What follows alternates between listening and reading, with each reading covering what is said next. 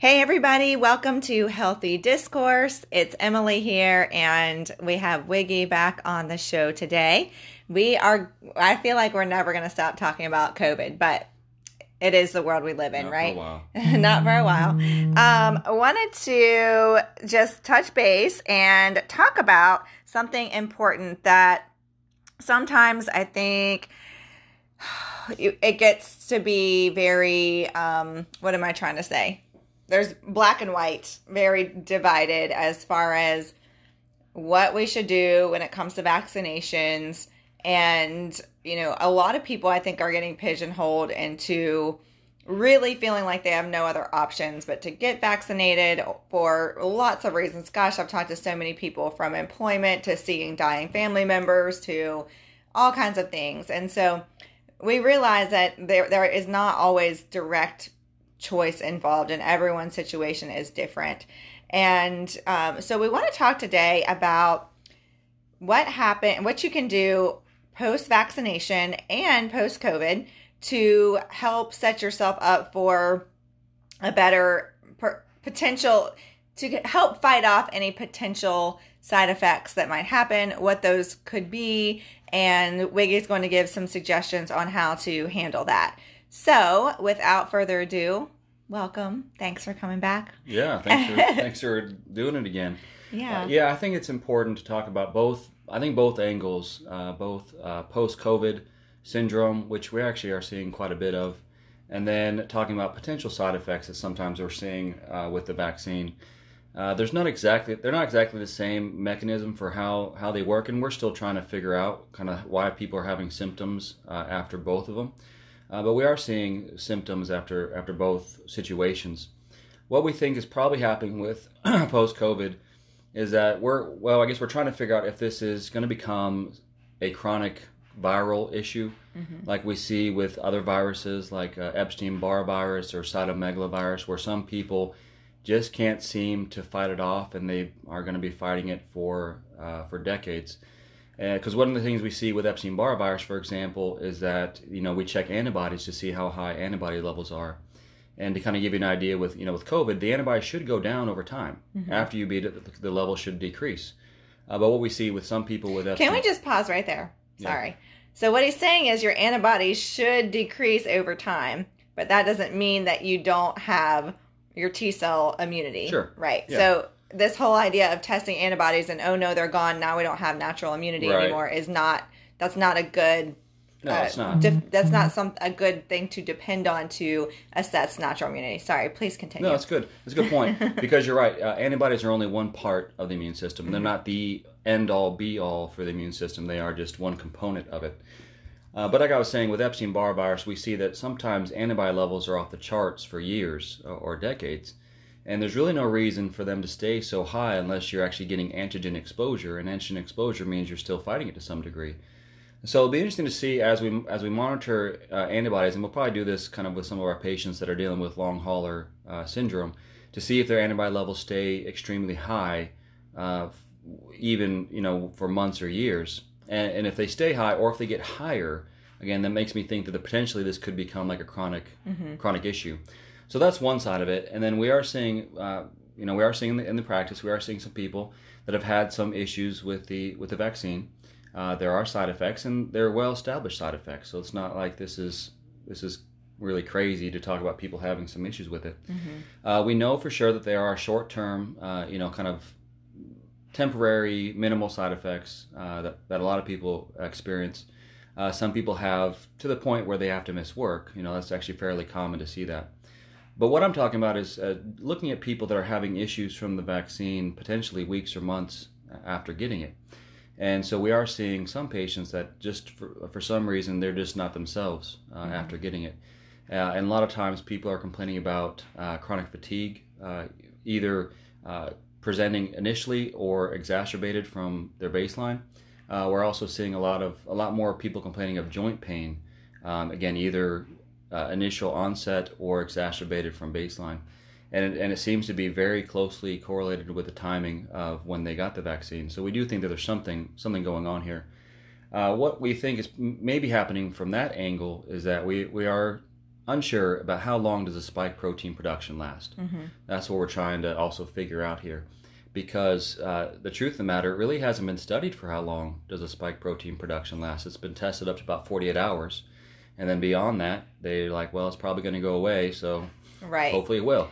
And just a quick note, if you want more information about that, we did a whole episode on vaccine research, and you can go back with Michael Phillips. You can go back and listen to that. Right. So we are seeing some patients that are complaining of some things. Again, fatigue and joint pain are the biggest complaints that we're hearing, and so we're trying to figure out how the best way to handle that physiologically and what's happening inside the body. So there's those two different angles, and we can talk about each one individually if you'd like. So let's talk about post-COVID first, since that's what you introduced first. You're trying to figure out what is happening in the body. Do they still have super high antibodies?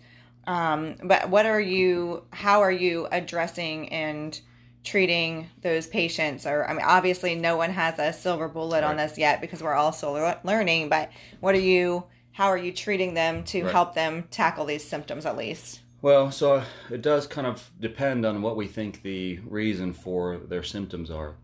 I'm still trying to understand if this is, again, some sort of chronic viral infection or if this is just a ongoing inflammatory response. So we kind of handle it as if it could be either one. If this is like an ongoing viral infection, which I think is possible, we are using ivermectin, and we have seen some nice responses by adding ivermectin in. We can go to a prophylactic dose, just once a week dosing, and it seems to a lot of people seem to do really well adding ivermectin in, again, weeks or months after they've had the infection. So it seems to be doing something. Now, ivermectin also has anti-inflammatory effects in itself, so maybe it's just controlling the inflammation. So we do use that. We use that quite a bit, and we're seeing some nice improvements with it. And then if this is just more or less like an inflammatory response or kind of spike protein lodging that just continues to cause a smoldering inflammation, we are using glutathione with the attempt to try to bind to the spike protein to eliminate it. Ivermectin also does a nice job binding to the spike protein, so there is benefit with that. And then we also think that there appears to be some sort of immune system dysfunction. Again, this could just be from the infection initially or from the ongoing spike protein. We're not sure. So we're also using something called low-dose naltrexone. Low-dose naltrexone is a really good immune modulator, and it's very safe too. So we're using that to kind of help modulate the immune system because it appears like there's something that's kind of gone haywire. And then the last thing, which is important for pre-COVID too, is that vitamin D. So vitamin D is also a really good immune modulator. So this really helps to balance the immune system. It also helps to kind of tell the immune system what is foe and what is friend. So if there's something that shouldn't be there that needs to be removed, vitamin D is going to help you identify what needs to be removed. So we definitely optimize vitamin D levels towards kind of upper quartile of the range versus just towards, just barely normal. We try to bump the levels up. And in doing that, most people do really well. We have had a few people that have required steroids afterwards, just because, again, it appears like there's a lot of inflammation. We're also seeing inflammation in the blood work. We're seeing high CRP levels. And so sometimes we add in a low dose of steroids, and that also tends to help. So there's lots of tools in our toolbox, and we're very well situated for that because we understand chronic viral infections. We also understand chronic inflammatory responses as well. Right. You do a lot of those things. Okay, so let's switch gears and talk about post-vaccine. Not that it might be completely different, but it is different. Yeah.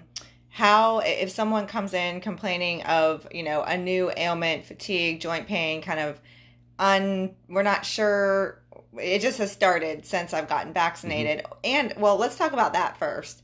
That something is showing up that's new and different.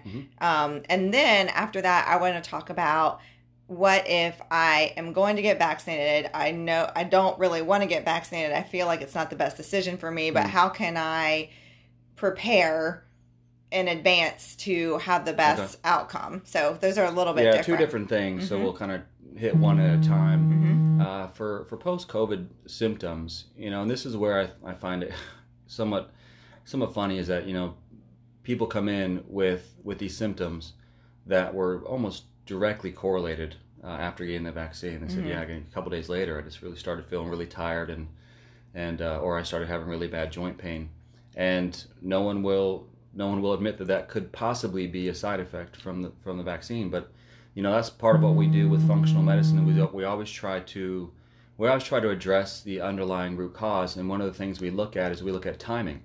So if someone had a symptom that started shortly after something new that started, or something new that was being exposed to them, then we should consider that possibility of that connection.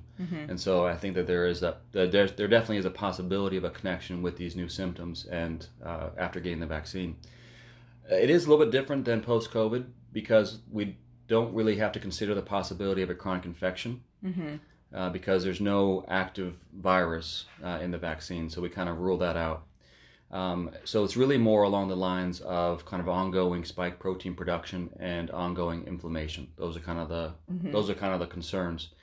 The treatment is actually fairly similar because the things that we use for post-COVID actually seem to help also for post-vaccine.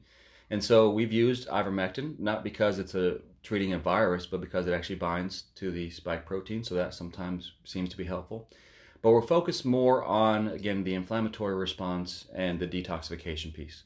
So we use the glutathione, the low-dose naltrexone, and the vitamin D all at optimal doses. That really seems to make a big difference. And actually, one thing that just came to mind that I kind of forgot about for post-COVID is that we also see that COVID is just really hard on the body, and it seems to deplete a lot of the vitamins and minerals. So it's a big stressor on the body. So we see that magnesium levels, B vitamins are really low, vitamin C is really low because those are all needed in the inflammatory response. And so actually giving people what's called a Myers cocktail has been very helpful. So Myers cocktail is basically a vitamin and mineral infusion that has magnesium, vitamin C, B vitamins in it. And giving somebody Myers infusion, a lot of times they get one and like, man, I feel good. Yeah. And so a lot of times we'll do just, a Myers cocktail once a week for like a month. And we get people bounce back really pretty fast. So that's a really pretty cool Those cool Myers therapy. Cocktails can be great for lots of things. They're amazing. Yeah. Yeah. So I forgot to mention that, but that's okay. that's a really nice treatment for post-COVID as well. But yeah, for post-vaccine, our primary treatments are the glutathione. We can do that also IV, which can be helpful. And then we do the vitamin D doses in appropriate levels, and then the low-dose naltrexone. Those kind of our mainstays, and that tends to help. And then you also mentioned that the kind of what can you do to kind of prepare yourself if you had to get the vaccine. And there are some nice things you can do. The main thing to do is basically like how would you prepare to your body to be able to handle COVID? It's kind of the same principle. Because what seems to be the problem for most of these things is that it is this inflammation, and it's this cytokine storm that happens from either one. And so very similar to what we do for post-COVID, we also do for pre. And so vitamin D, I would say, is of utmost importance. I think everyone's levels probably should be checked, and they kind of should know where they are before they do anything, because we do like to keep the levels optimal, at least 60. Vitamin D with the vitamin K2, I should mention that. We do like to do K2 with vitamin D whenever we're doing higher doses. Right. But vitamin D and K2, very helpful. And then making sure that your toxic load is as low as possible. So I would say loading with glutathione, oral or IV, for a couple of weeks.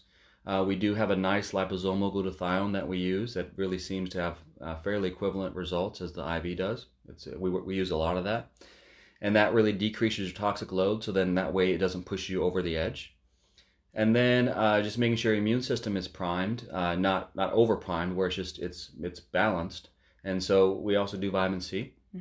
And vitamin C, just liposomal is a nice option, or even doing a couple weeks of IV vitamin C or a Myers cocktail before and after also tends to be helpful. Well, and I think, and as you're discussing this, I want to make sure that we're mentioning that for those that are saying, oh, well, now they're saying just go get the vaccine if your person or your employer or this is mandating it. I don't want anyone to hear that, because we have fought alongside many people at this point who have been from a religious or medical side submitting exemptions. Just wanted to clarify this today, because there are situations where people are choosing to get vaccinated because they feel like they don't have any other options. And while that's not where we hope that our country, the direction that we continue to go, because we believe in medical freedom and bodily autonomy, we just wanted to mention this today because it's a reality and people are making really difficult decisions right now. And so I don't want anyone to hear this as an endorsement, but on the other hand, we value people's choices, and we want you to know that we are here to discuss and help you wherever you lie among that spectrum, whether you are the first in line to get vaccinated or you are a never will I ever, you're going to have to come after me, and anywhere along that spectrum. And so I just wanted to mention that just in case anyone's like, wait, I'm confused. I thought that, this, that, and the other. But so just wanted to highlight that. We've done a whole episode on prevention and early treatment. And so, if you're saying, well, I really just want to understand, how do I prevent COVID and how do I get early treatment if I need it, there are several episodes that are focused on that. So you can go back and listen to those as well. What else? What other updates do you have for us? I think that's really it. I mean, we covered actually a lot of material in a short period of time. And I think that is the main point of this, is we want you to be educated as far as your options are. And to not feel like there's nothing that you can do to protect yourself, regardless of what the outcome is or what you choose to do. Because I think being proactive is always better than being reactive. Right. And unfortunately, we've turned into a reactive society. Medicine has definitely turned into reactive. Yes, wait till you can't breathe and then come to the hospital. That's right. Very reactive versus proactive. Let's try and keep them out of the hospital. Same thing with the vaccine. Again, I've always said that there's indications for people to do the vaccine. Depending on risk factors, depending on age, depending on overall health status, depending on exposure levels. There are reasons for that. And so, like I said, we've always said this is about choice.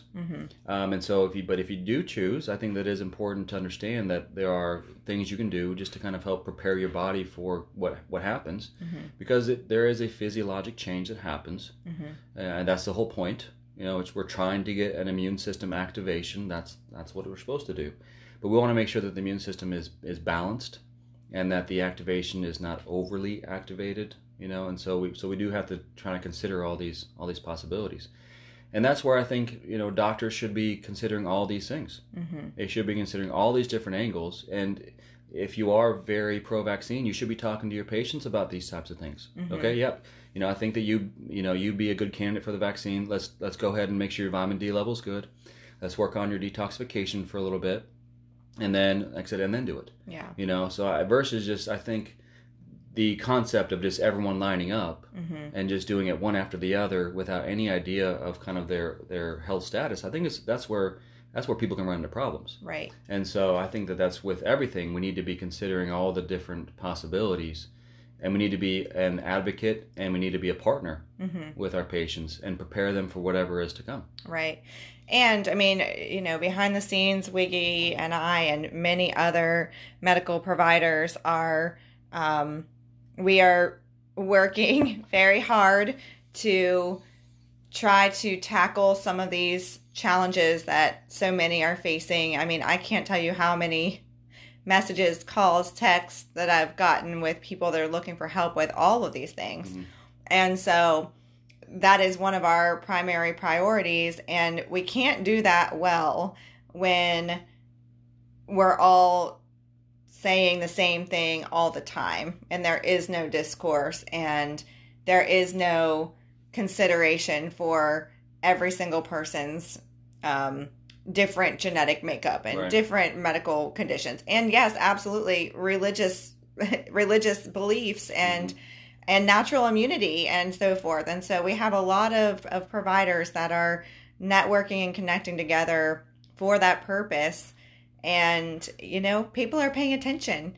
And so if you're feeling really hopeless, I love to be an encourager just in general. But while it feels like we're running out of choices and time in a lot of ways, I do want to encourage everyone to know that there is a lot happening, and there are a lot of people that are collaborating together, not because anyone's anti anything, but that there is a pro informed consent and understanding the risks and understanding the benefits, and that you as an individual have a choice, and that you have natural inclinations to certain things, and that your beliefs are valued, and so many other things like that. That is happening. And so I just want to encourage everyone that you're not being ignored, and you're not alone, regardless of where you stand on all of this. So yeah. Thank you so much for joining us today. If you need to take this episode down to halftime when Wiggy is sharing about all the details, I know sometimes he can make my brain explode. So thank you for joining us, and we'll look forward to catching you next time.